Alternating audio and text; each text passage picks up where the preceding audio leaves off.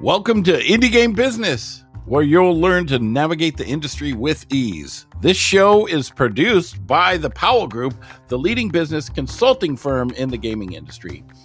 Visit us online at indiegame.business to learn about our online digital events. We have some amazing sessions with people in the gaming industry, and you can participate for free and purchase inexpensive passes to our industry-leading business-to-business system. Now, here we go, Indie Game Business.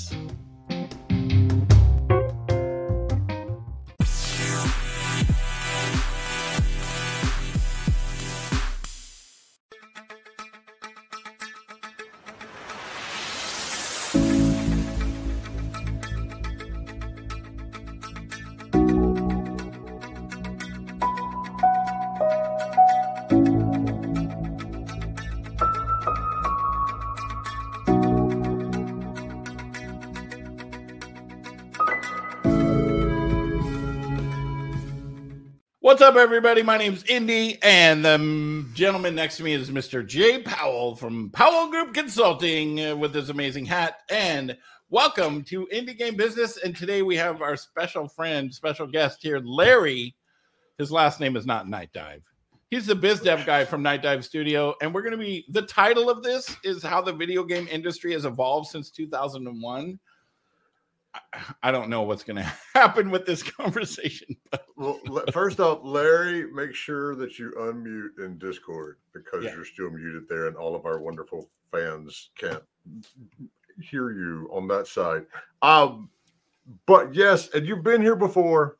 And so once or twice for space sake, I'm going to say, give us the short version of, you know, what you're doing these days in the industry, and we'll skip, you know, your how many, tell us how you got in and all that other stuff. Because if you're curious, people can go back and they can rewind it. We've done this before. That's also going to be in my presentation, so we'll get it covered one way or the other. Yeah. It's all good. Your slide deck. Yeah. So I'm Larry Cooperman, better known as Larry Night Dive. I'm the head of business development for Night Dive Studios. Night Dive Studios, pretty well known. We make old things new again. Let's see, we've done System Shock, Quake 2, Rise of the Triad, Turok 3, and Star Wars Dark Forces. That's this year's. I was going to say that's not out yet. No, they're in development and we're working on them. So I'm counting them. Been in this business for 23 years. Celebrating or lamenting that.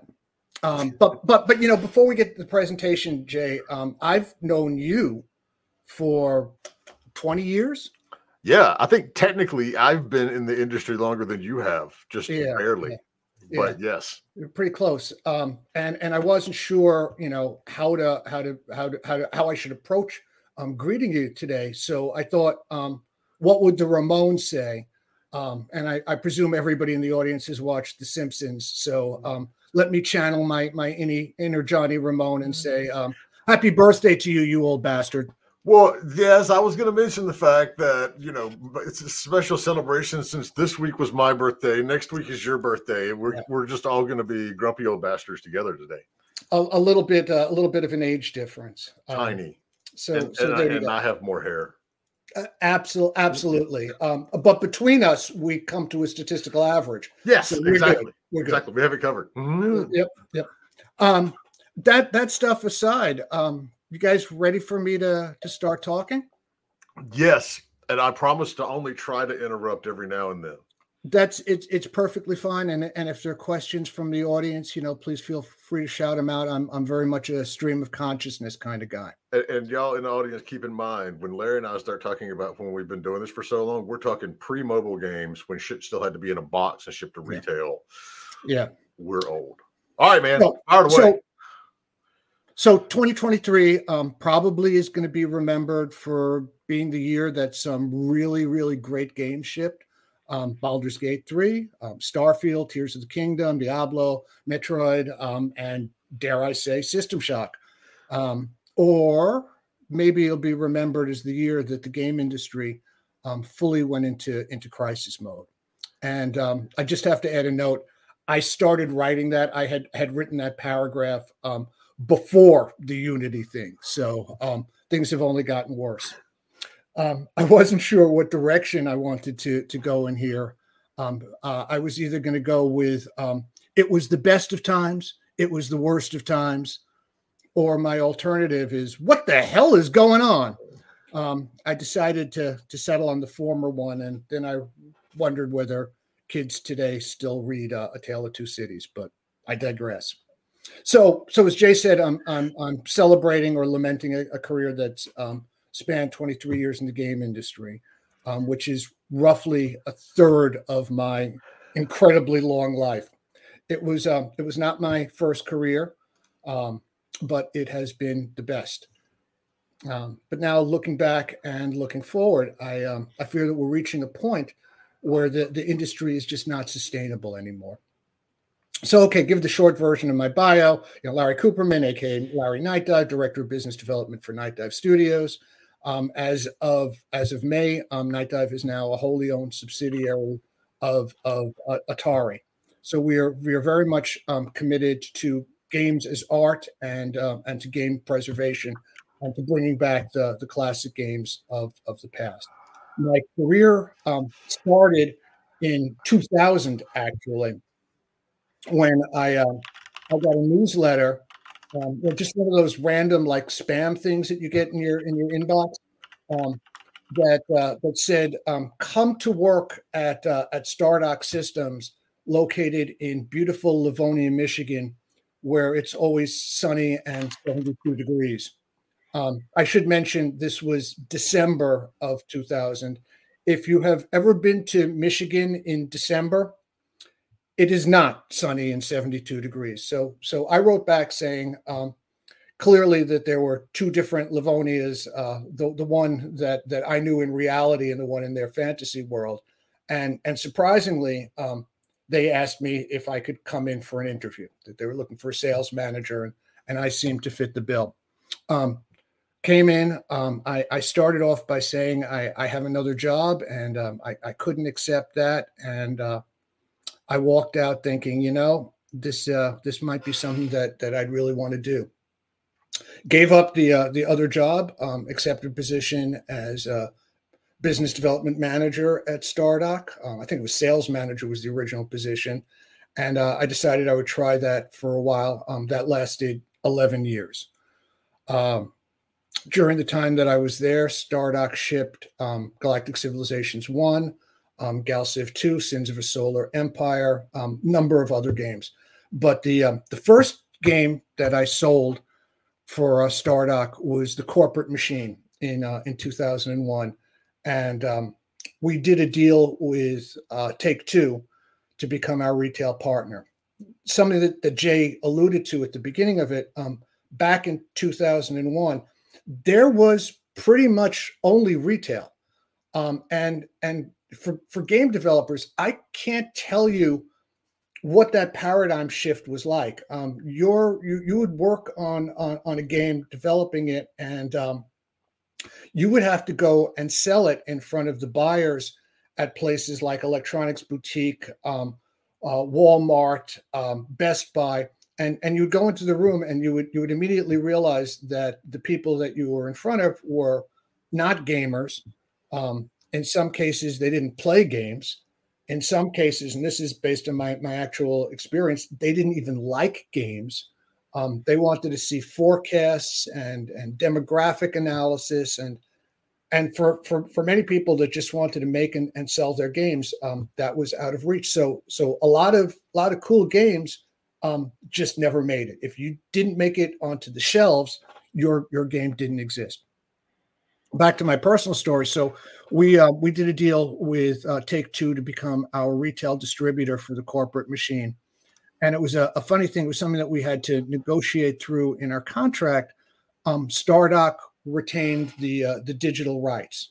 We had a platform back then called Drengen, Drengen.net, that let people buy, download, and recover if needed both software and games. And this was a kind of crazy thing. I don't think Take-Two had any objections to it because nobody ever imagined that digital was ever going to amount to more than a hill of beans. But so we did that deal, and that was again in 2001. It was a great deal. It was good for us, and I'm proud to say that I still am in contact with and continue to work with some of the really good people over at Take-Two. Great people in the industry. So that was my beginning. And that was how things start off. And let's just take a look at what life was like in 2001. So total game industry revenues were $9.4 billion, which was a dramatic increase from the year before when total revenues were only about $6.6 billion. That was the year that Microsoft introduced the Xbox. Nintendo introduced the GameCube. Sony had introduced the PlayStation 2 the year before, and sales for that platform were still going strong. Now, let's fast forward to the current and talk about how things have changed. So 2023 industry revenue is on track to hit $334 billion.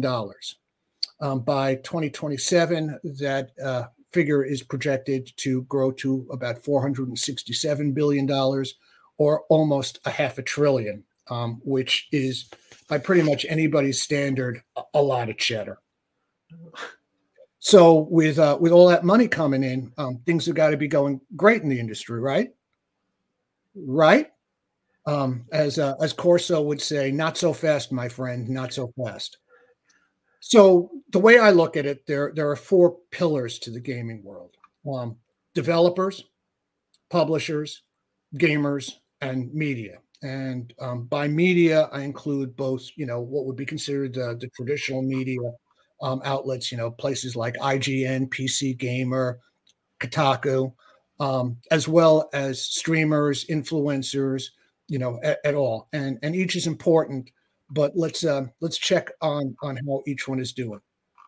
So developers are having a really, really rough time. At the end of August, Volition, the studio behind titles like Red Faction, Saints Row, was shut down permanently. Descent.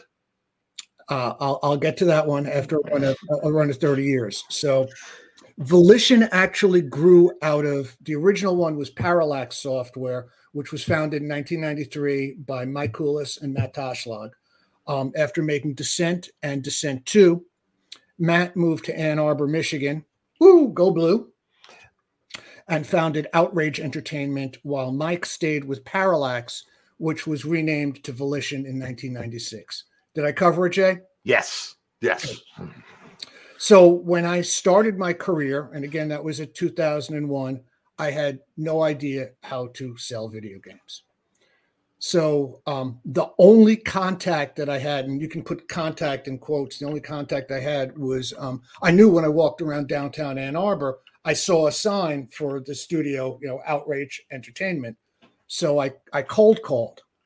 I ended up speaking to Matt Toshlag, and Matt gave me some direction, which in fact worked out for me, and the rest, as they say, is history. But I've always to just real quick. We are so old. You may need to clarify what a cold call is.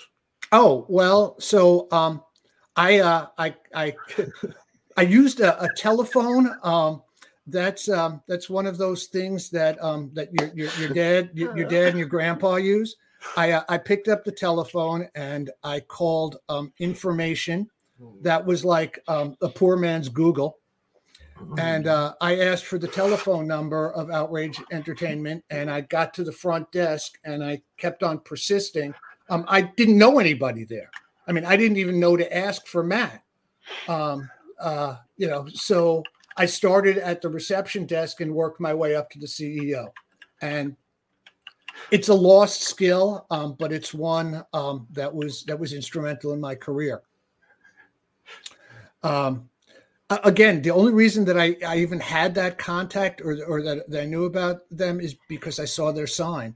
That said, getting back on track, for me and for many of us in the industry, the closure of Volition was really painful. It's a piece of our history that's gone, and it's not just Volition. We've seen layoffs and closures all over the industry. Layoffs at Gearbox Publishing, which I believe is now up for sale again. Ascendant Studios laid off about 45% of their workforce. Beamdog, again, run by a friend of mine and a company with great lore behind it, doing the remaster of Icewind Dale and Baldur's Gate. They lost 26 employees, and it's not just in the PC or the console gaming space. Something that may have flown beneath the radar was Niantic laid off 230 employees this year. They had previously laid off 90, and they canceled their NBA and Marvel games. Niantic being the Pokemon Go company. So those are just the recent headlines. And in the cases of Ascendant and Beamdog, the studio had just shipped games. So Ascendant had just shipped Immortals of Aveum, and Beamdog had just gotten Mythforce out of early access. And the games, I guess, did not meet projections. I think in the industry, we have to change. Instead of saying the game failed to meet expectations, we need to say our expectations were wrong. But people are losing their jobs, and not just that, but I worry about the people first.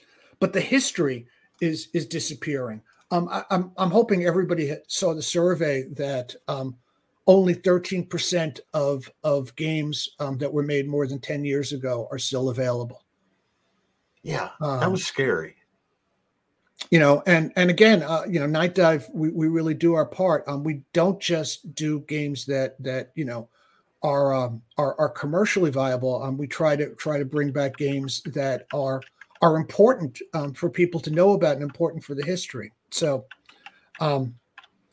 there we are. We're a $330+ billion industry, and we cannot guarantee job stability for our most important personnel.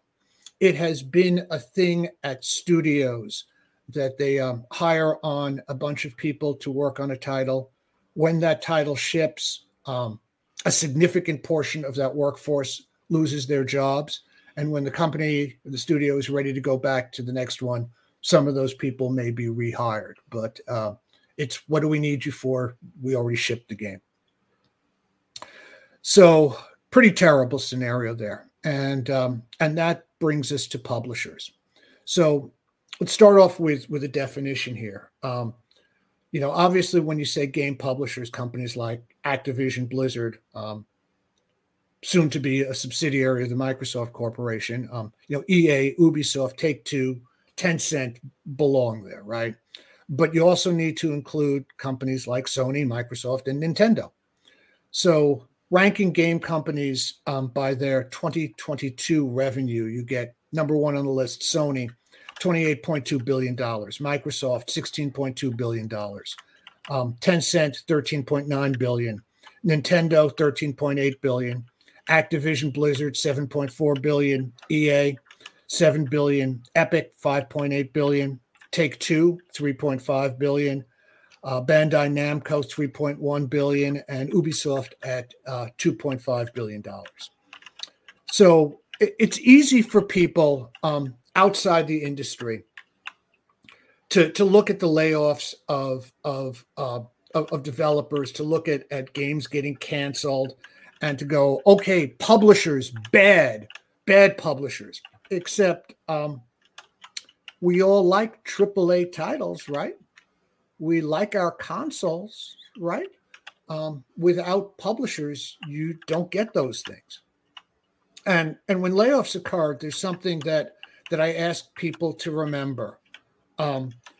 The organization that is now laying people off is the same organization that hired those people in the first place. Okay. And if it sounds like I'm a capitalist when I say that, it's because I am. But I might have a slightly different definition of what a capitalist is than some people do. So it's been a rough year for publishers too. In May of this year, Embracer Group, that owns companies like Gearbox, PlayOn, THQ Nordic, whole long list of companies, Saber. So Embracer Group announced that a $2 billion deal had been canceled at the last minute by the other party. The immediate impact was that Embracer's stock dropped 43% in one day. In what seemed to be the blink of an eye, the stock price would drop from a high of 67.23 Swedish kroners to a low of 20.26 Swedish kroners, shedding more than 2/3 of its value in a very short period. No one could have been prepared for that. If you're grown up and you've been in the business for a while and you see that happening to the stock of a publishing company, you know that layoffs and divestitures are going to be inevitable. So look, this presentation, it's a third of my life. It's going to be personal. So I know people at Embracer. I know some of the higher ups there, and they are committed to making and preserving great games in very much the same spirit that Night Dive has. When you're the head of a company that employs thousands of people, you take what actions you deem necessary for the continuity of the company as a whole.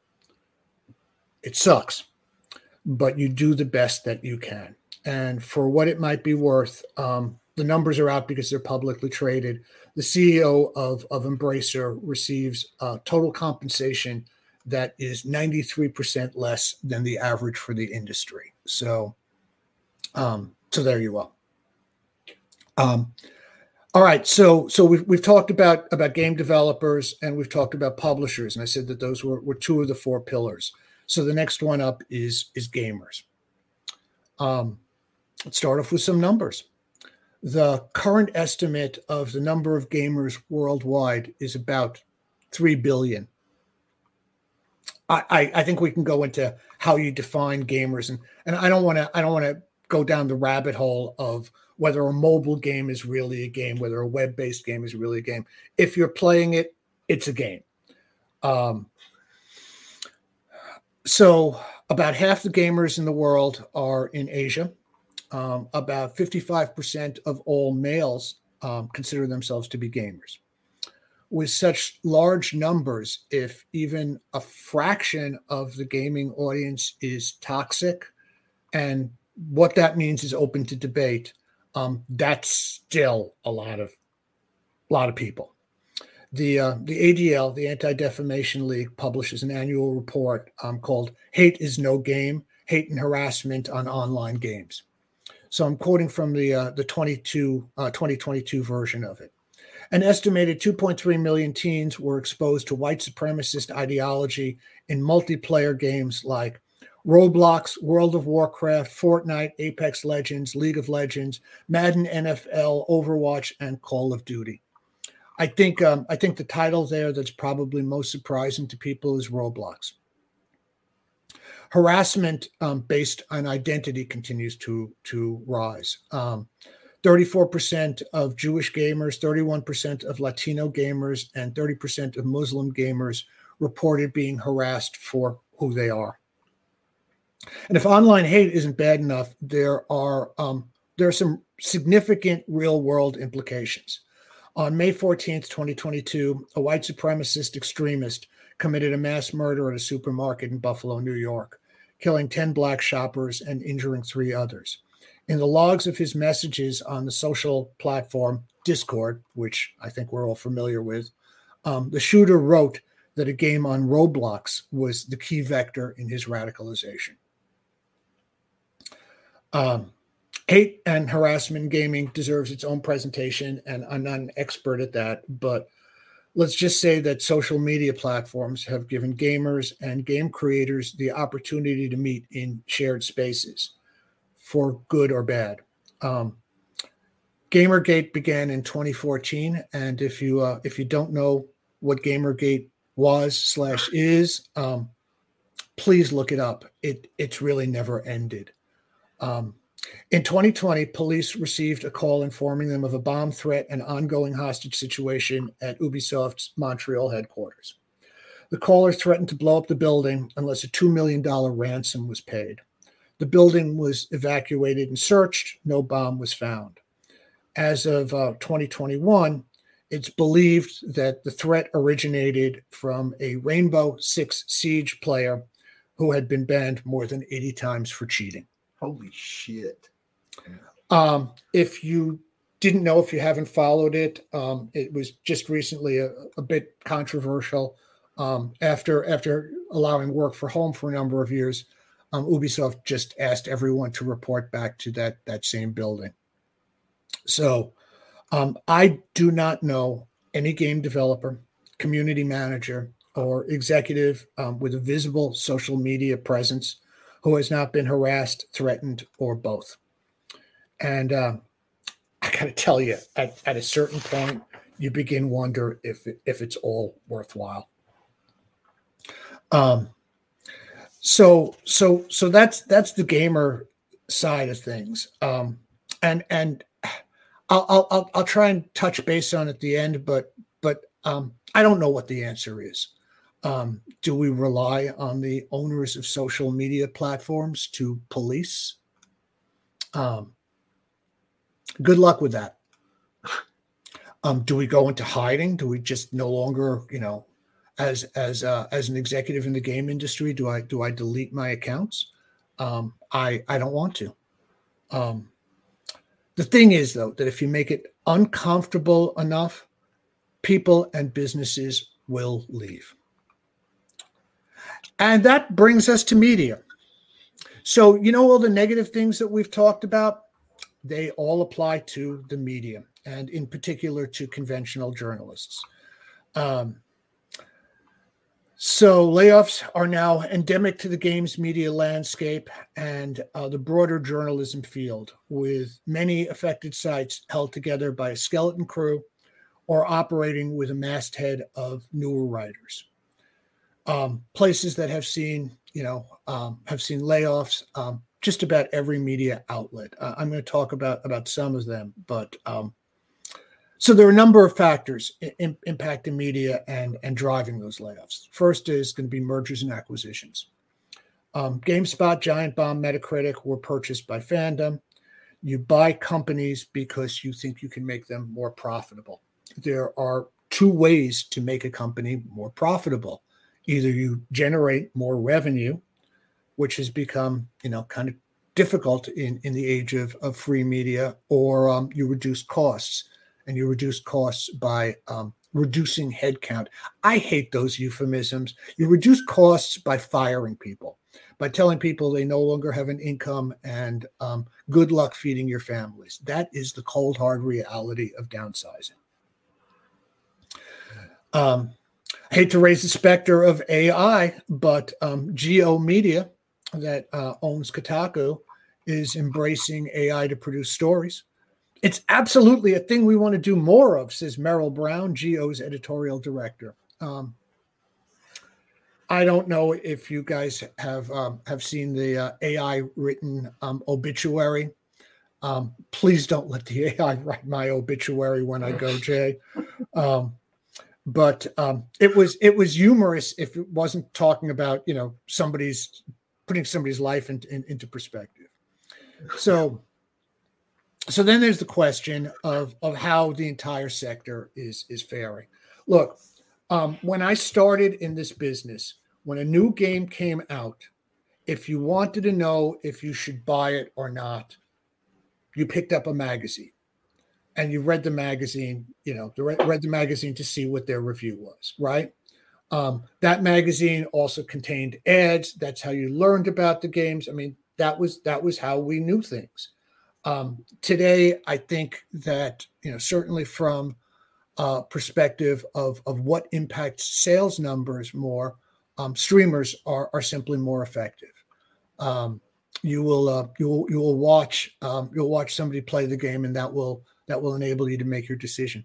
I think that consumers have to know that there are laws and regulations impacting how journalists interact with game developers. So it's frowned upon my slipping $5 under the table to get a higher review from my game, right? Well, it's frowned upon because that's not enough. Right. That's all I got on me, Jay. You know that. And then the other side to it is, I don't think people realize that many streamers actually have contracts. That there are actually contracts that they sign to get early access. Some of which, notoriously have said you will not, have no disparagement clauses. Take your time writing the review. We already know you're giving it 9 out of 10. That's part of the contract. So I guess that's that. And when we come to the streamers, they have their own issues. There's burnout. There is stalking. There is just constant toxicity, both from fans and streamers themselves, right? People have made entire careers by being outrageous or, dare I say, disrespectful. Yeah. So, the thing is, and I'm going to use an analogy here. I remember a comment that Pete Townsend of The Who made after watching Jimi Hendrix set his guitar on fire on stage. Townsend said, well, that's great, but how am I supposed to top that? Do I set myself on fire? So, the problem with outrageous stunts is that tomorrow you have to do something even more outrageous, and that kind of pushes you to extremism. So things aren't so good for anybody.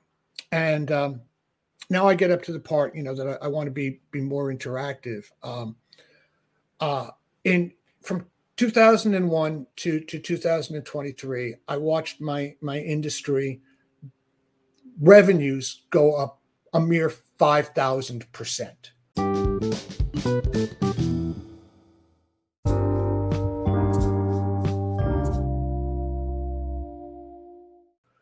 I've watched an industry that was niche, that people really didn't understand what it meant to be a game developer, become mainstream. TV shows about developers, they understand that. In the meantime, while we're making all kinds of money and while we are making great games, I started there, but let me reemphasize that despite all of these headwinds, our industry is still healthy and vibrant, and we are doing what we're supposed to do, which is making games that are engrossing, that are immersive, and that are, most important of all, fun.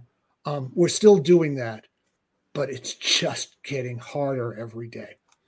So a couple of things that I wanted to say about perspective and about how things have changed and hopefully what's to the good. First of all, the digital landscape. Jay, when we started working together, I want to say probably over 90% of all games, maybe in the high 90s, were sold retail. When we started together, I would say close to 100%. Because I mean, certainly anything on a console was bought on a disc or a cartridge. Yeah, but we didn't start doing digital until Steam launched in the iPad, iPhone, whatever the fuck it was. Was that 2008? I think so, but let me go earlier than that. So in 2004, Stardock launched Remember, I had said we had our own digital platform that was originally called Drengen. The Drengen is one of the races in the Galactic Civilization series of games. We changed the name of it. We changed it to TotalGaming.net, and we started selling not just our own games, but third-party games. So that was 2004. But you're still talking about a boxed game. You just no. You got a key and you downloaded it. You got a key and you downloaded it and put the key in, and you were able to unlock it. It was about the same time, so we did 2004 TotalGaming.net. That was about the same time that Steam started selling. I was off. Steam started in 2003. So we were, again, 2003 Startup was doing, but only our own games. 2004, we opened it up to third party. And just for historical basis, we did that because we were brilliant, but also because we had been screwed by a publisher, and that was the only way we could get our money back. But digital, digital was not just a platform.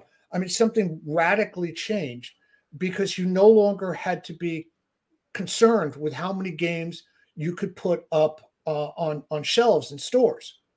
The digital landscape was infinite, and all of those really cool, quirky games that we enjoy so much, a lot of them would never have seen the light of day. I'm not sure I'll name one. I'm not sure that Stardew Valley, for example, phenomenal title. I'm not sure that would have ever appealed to the buyers at Walmart. And the other thing for indie publishers, if you don't know what the letters MDF meant, yes, MDF was Marketing Development Funds. Picture a guy out of The Sopranos or Goodfellas coming to you and saying, "You look like you got a nice game here. It would be a pity if your game ended up on the bottom shelf where people only kick it. If you'd like your game to be up on like eye level or on an end cap, which was like the Holy Grail, if you want your game to be visible, then you have to pay us." It was a bribe. It was always a bribe. It's exactly what it was, and it was the game industry version of payola in the record industry. It was pay to play, right? Digital changed all of that. And my hat's off to Steam. That, by the way, was a competitor of mine. I ran Impulse and the GameStop store, which were both Steam competitors. Steam opened that up, and when they took off curation, removing curation meant that there was a whole lot of shovelware on Steam. There was asset flips and all that stuff, but it also meant, you take the good with the bad. It also meant that games from smaller indie publishers did not have to get greenlit by anybody. You put your game up there for, again, if it's not my money, it's a nominal expense. What was it, Jay? $50, $100? I think it was 100. $100, yeah. and you could get your game up on Steam, and you could find out whether there was an audience for that, as opposed to having somebody that as I said, might not even like games make the decision that impacted you. Let me tell you, there was a title, and I can't remember his name, but he was a wonderful gentleman, the lead developer of Space Pirates and Zombies, Spaz. When we sent out the first royalty check to him, I knew how much he needed the money, so I called him up. And I let him know that the check was being sent, next day, courier over to him. And his response was, "Oh, good. I don't have to eat ketchup sandwiches anymore." So, digital changed all of that. So I don't want to say everything is terrible, because that's still with us. And the other thing, and I just want to open up, and I don't think we really know where it's going to go yet. But open source, and I'm not even saying open source software. I mean by that, engines like Godot or GDevelop. There are others out there. I'm not necessarily an advocate for any specific engine, but the concept I think is really important. The idea that engines and tools are readily available for anyone that wants to make a game. The other thing that I'll tell you, and I'm trying to find a bright spot in an otherwise dark landscape. A lot of the developers that are being laid off now are going to be skittish to go back to work, to accept another job for mega corporation. TriOptimum, that's the corporation in System Shock. There are going to be a lot of people that are afraid to do that, to trust that. So I think you're going to see a lot of new indie studios coming up on the horizon, and that's really it. That's all I've got. I did write up my notes on this, and Jay, I'll be happy to make them available. Because I'm a biz dev guy, there are a lot of statistics and a lot of citations, and God help me, I footnoted my notes. But I just wanted to remember where I found things.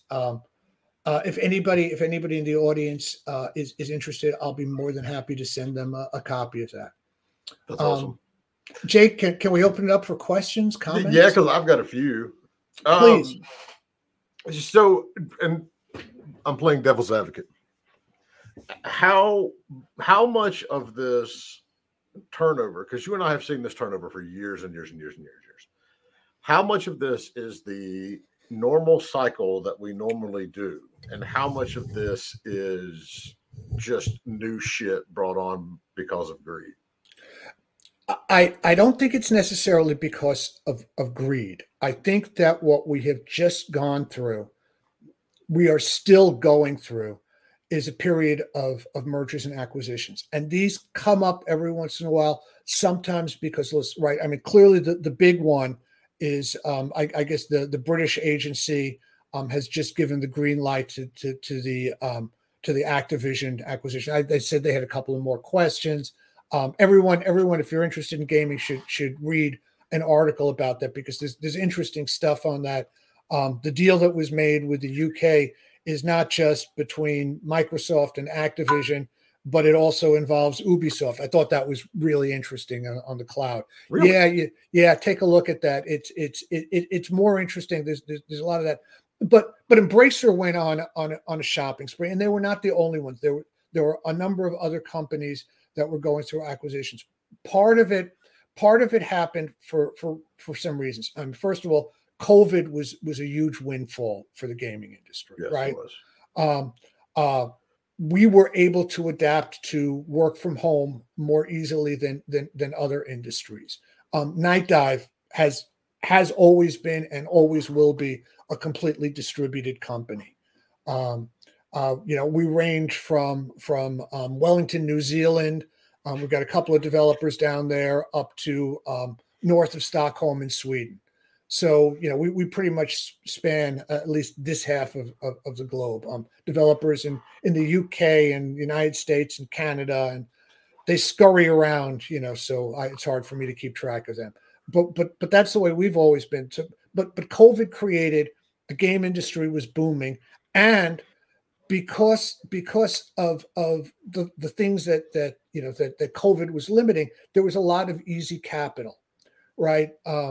The interest rates were well below 1%, which means if you borrow money that will yield you more than 1%, you're making money on that. So there was easy capital, and so it was easy to go out and acquire companies. You could borrow money to make these acquisitions with a sense that your company is going to be more profitable, pay back the loan and keep the other profits going forward. So we went through this period. The thing is that at the end of that time, as interest rates go up, and if anybody in the audience is paying a mortgage, that interest rates have really gone up, that there comes a time that you have to pay. right? And so when you see that, the questions that come up are, how can you trim off? How can you trim off, reduce some of the costs, and what other opportunities are there? So those are real issues. I don't think it's necessarily greed, Jay. I think, like most things in human nature, when you really ask the question, why did this happen, the answer comes to, well, it seemed like a good idea at the time. Yeah. Yeah, it's just frustrating. It is, and I'm going to emphasize again. I'm corporate. I'm a director. I'm very aware that the term layoff, the euphemism layoff. I mean, you're taking away somebody's livelihood. Mm-hmm. And we've done it, and and it's not an enjoyable process. It's not. On the other hand, it is not in me to say this hurts me more than it hurts you, because no, it really does hurt you more than, because I'm going to work on Monday and you're not. Yeah, exactly. So there's that. The other thing that I kind of skipped over at the beginning, something that I want to say is again, my title is Director of Business Development. I don't like to say that I make games, because I feel like if I say that, it diminishes the work that my developers, my artists, my sound people do on that. What I prefer to say is I make the deals that make the games. I think that's pretty accurate for me. That said, I work every day with my developers. I manage a team. Night Dive still operates, small and nimble. We operate as a small company, and I don't want to give that up. That was really important to me. But most C-level executives are very much disconnected from the process. Mm-hmm. Right? In the old days, you didn't get to be president of Toyota unless you had spent some time working on the line.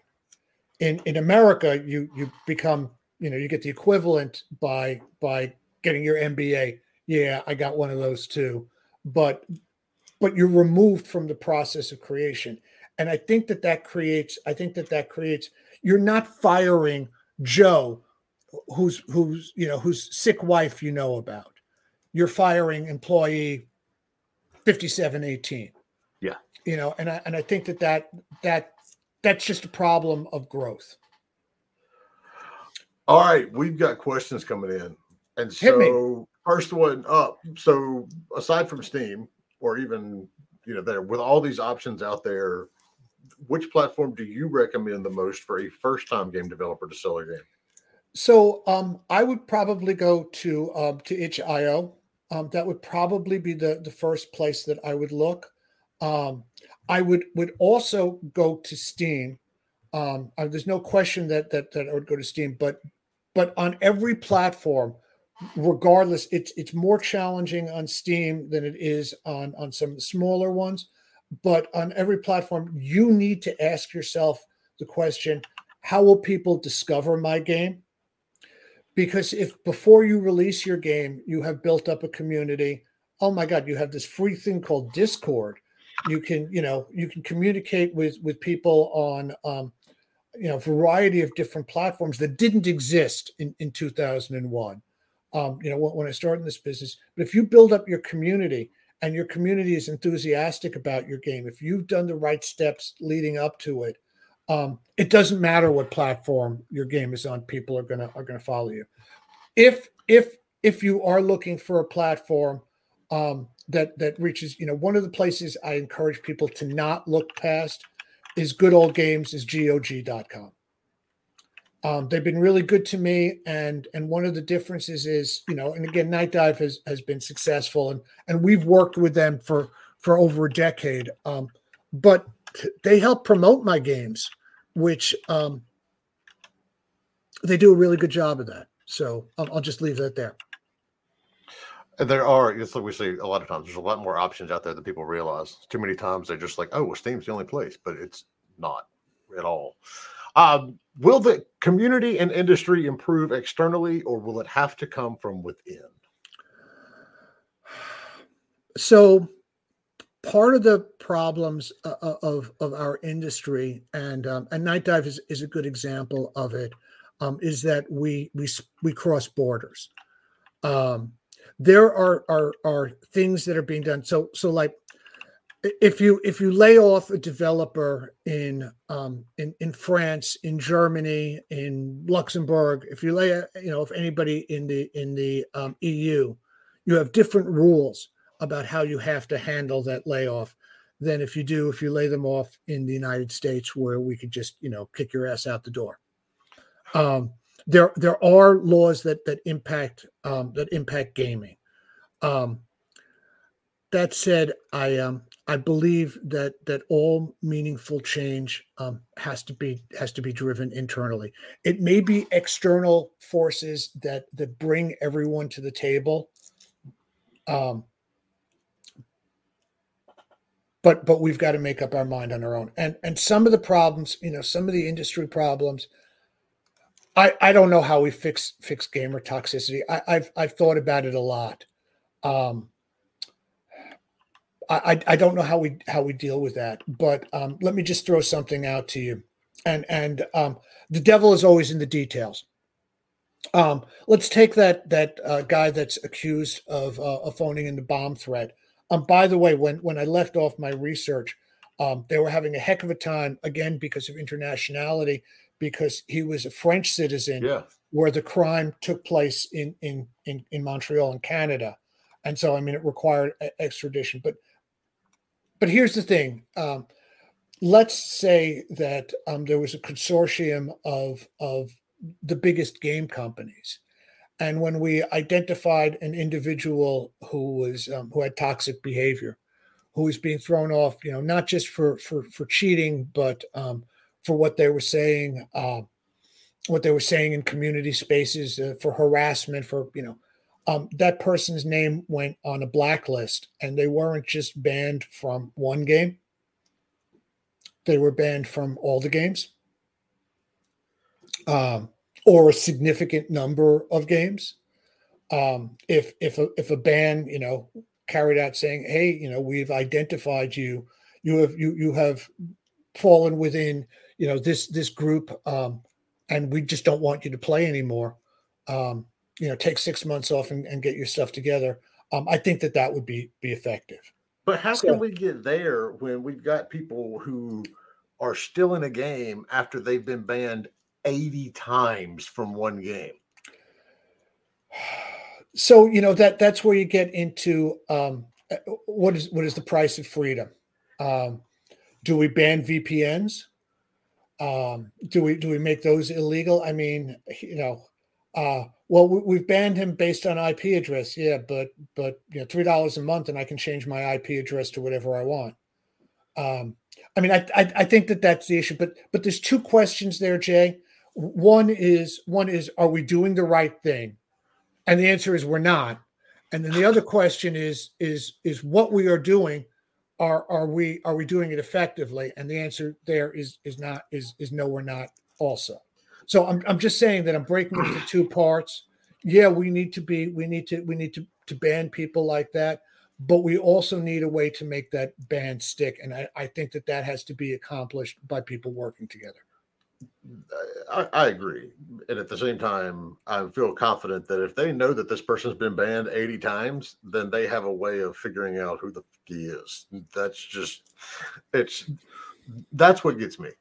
It's like the tools are there. It's like Activision coming out, what was it, 2 weeks ago, going, "Hey, now we have a tool to fight, racist people in Call of Duty." And it's like, where the fuck was that 10 years ago? Well. Let me step back on that and say that's not actually what Activision said. What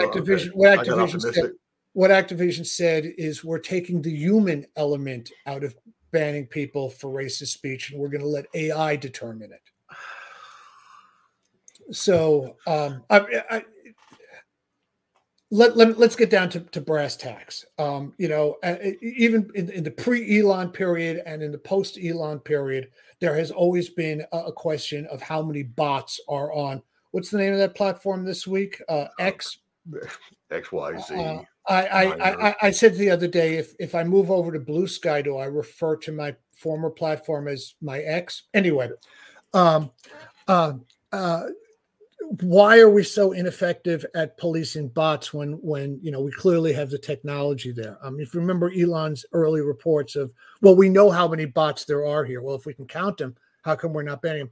And the reason is because gaming, there's a correlation between revenue on any platform and daily average users. Daily, DAO and MAU, right? Daily average users and monthly average users. So when you get rid of 250,000 bots one fine day, that's 250,000 less instances of your being able to say, I showed your ad to a bot. Yeah. But I'm going to charge you for showing your ad to the bot. So when you look at player counts, also at everyone wants to have the most popular game. So the question, Jay, is how much are you willing to give up in revenue to have a clean gaming environment? And that's a tough question. Jay, I'm going to remind you about Larry Cooperman, Larry Night Dives. My take on the changing value of money. You think money always has the same value, but no, that's not true at all. Because there's your money, Jay, and I don't care about that. Yes. And then there's my money, and I'll kill you if you start messing with my dollars and dimes. Yeah. So I mean that is a real publisher perspective. The thing is, and I hate to say this, is that things may even need to get worse before we take action and they start getting better. Well, I think obviously they do, because no action has been taken now, or at least not any effective action. And it sucks, but I mean, I really thought when that random kid got killed in a swatting accident here in the US, that something substantial would come out of that. Fuck no. They sent the kid to jail for like 6 years or something like that. Yeah. It was like, that should have been a wake-up call. A wake-up call. Yeah. And it's like you said with the stuff. It's like there's too many jurisdictions. He phoned in a bomb threat to Montreal from France. It's like, I don't know. It absolutely. So one thing, Jay, I have those frustrations, and I've covered them and I've talked about it. But as we get towards the conclusion of this, I do want to be upbeat and say, let's not throw out the baby with the bathwater, right? No. There's a lot of cool stuff. There's still a lot of cool stuff. I mean, the primary thing that I want people to take away from this call is this presentation is that there are a lot of headwinds. There are a lot of problems, and we should be working on fixing those. But despite those problems, this industry has busted its butt to make great games and to continue at a pace. People that listen to me have frequently heard me say that we make games despite the gamers sometimes, because. All right, we got two more. From Sean on YouTube, do you see the studio layoffs and closures resulting in a new small studio renaissance or a prolonged downturn because of people leaving the industry for good? I know people that have been laid off. So I won't say that I know thousands of them, but I know dozens of them. And the people that I know are looking for new jobs within the industry. And again, I know there are a lot of new studios that are springing up. More than that, there are people who have gone quiet, which is usually an indication of a new project. I am hopeful that we will see many new studios, and that's also why I went out of my way to point out about open source. I also think that more people will continue into the industry, that the barriers are getting even lower. Historically, I have seen when this happens, we get more indie studios. Yeah. And it really comes down to, I think, how long someone has been in it. Because the industry stat / joke is that if you've done this for 5 years, you're a veteran of the industry. And then there's people like you and I wonder what name tag we get other than crazy and spiteful. And that's why we're still here. But if the way I translate that is if someone stays in this industry for 5 years, they love this industry. And we all know once you love this industry, no matter how many times it kicks you in the balls, you keep standing there taking it because we're both stupid. We're both stupid and addicted, but the industry Yes. also gives a lot. Things that you're going to find in the gaming industry, we have some of the best people in the world. Mm-hmm. I'm just going to say that without qualification. I love the people that I work with. I truly, truly, truly mean that. There's a large age difference. I view them as being, you know, the closest thing to another generation of my children. I'm very concerned as my career is beginning to wind down, not ending, but beginning to wind down. I'm very concerned with what I'm leaving behind, and you know, I've been really lucky to be in a position where I get to teach and to share what I know with people. So there's that. There's a lot of good stuff here, and let's not paint a picture that it's all dark and black. Yeah, no, I agree. I do. We do get wrapped up in the pessimism from time to time and the cynicism, but there's a reason when we all get together at Gamescom or GDC or whatever, there's a whole shitload of hugs that are going on because we do. I mean, these is our peers. We love working with these people. I have, even as a consultant for years, had clients that from a business case, I should have never been working with. Yeah. But I love working with them. And that's why we end up doing it. So on that note of friends in the industry, our last question is from a friend in the industry, Tess. Oh, as mentioned, we have seen companies and studios laying off their employees after game launch. How do you think the possibility of the games industry union, and we're both smiling already, of the games industry unionizing will protect the game layoffs? God, Tess, thank you so much for that question. That's absolutely the perfect question at this time. I think that there are going to be challenges to unionization. I want to give a shout out, even though I previously mentioned that I'm a capitalist at heart, to places like GWU, the Game Workers Union. Challenges are that, you know, that a lot of these companies are multinational, and typically unions have had their focus in their nation of origin. So there are American unions, there are French unions, but it's more challenging to have international unions because they have to accommodate to a variety of laws. That said, I think it is our best path forward.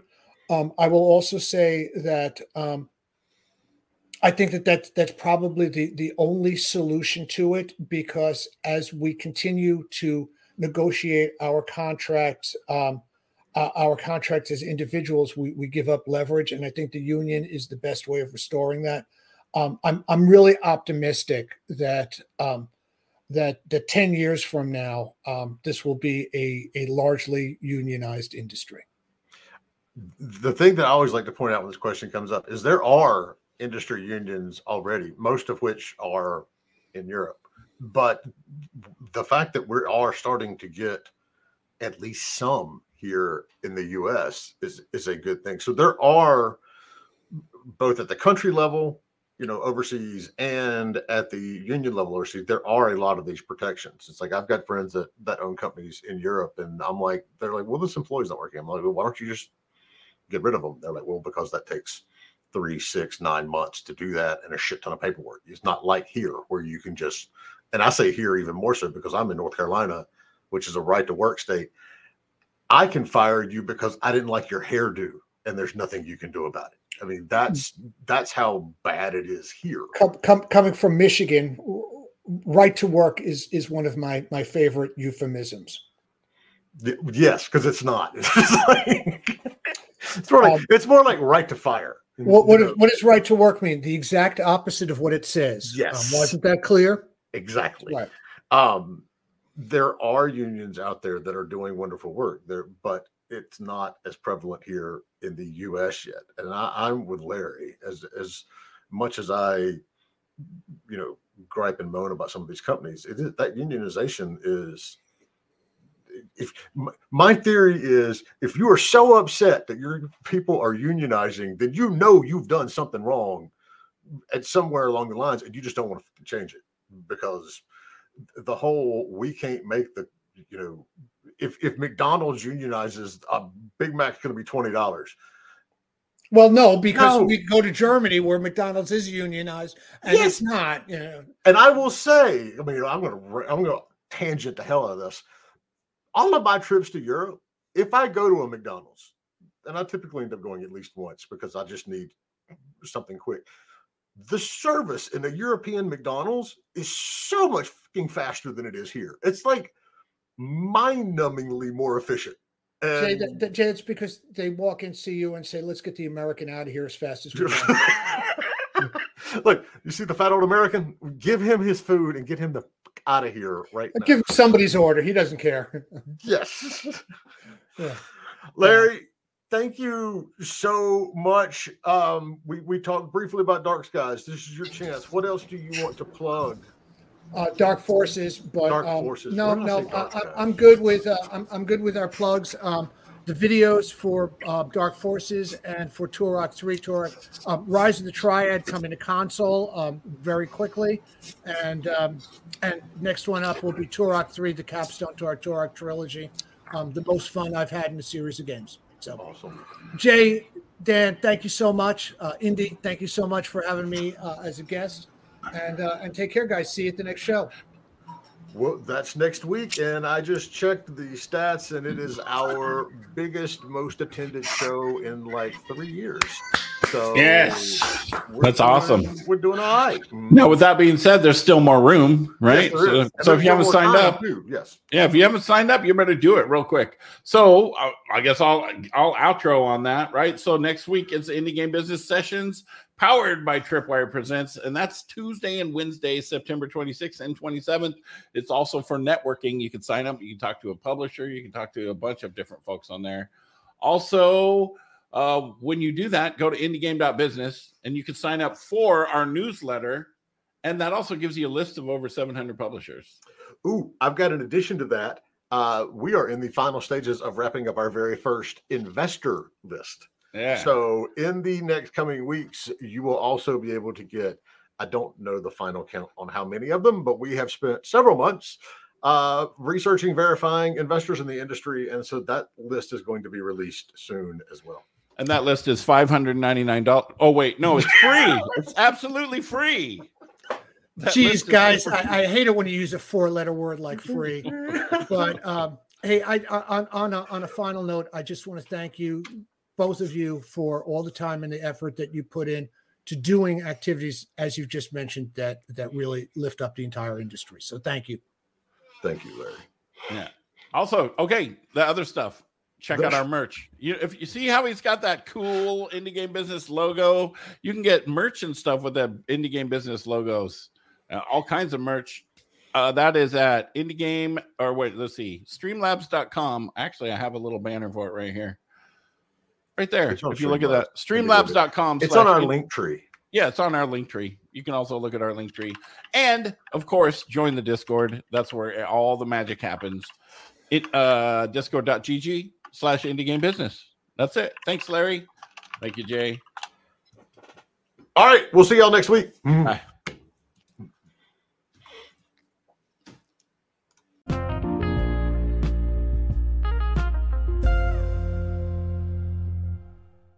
Thanks for listening to Indie Game Business. You can learn more about the show and our online business networking events at indiegame.business.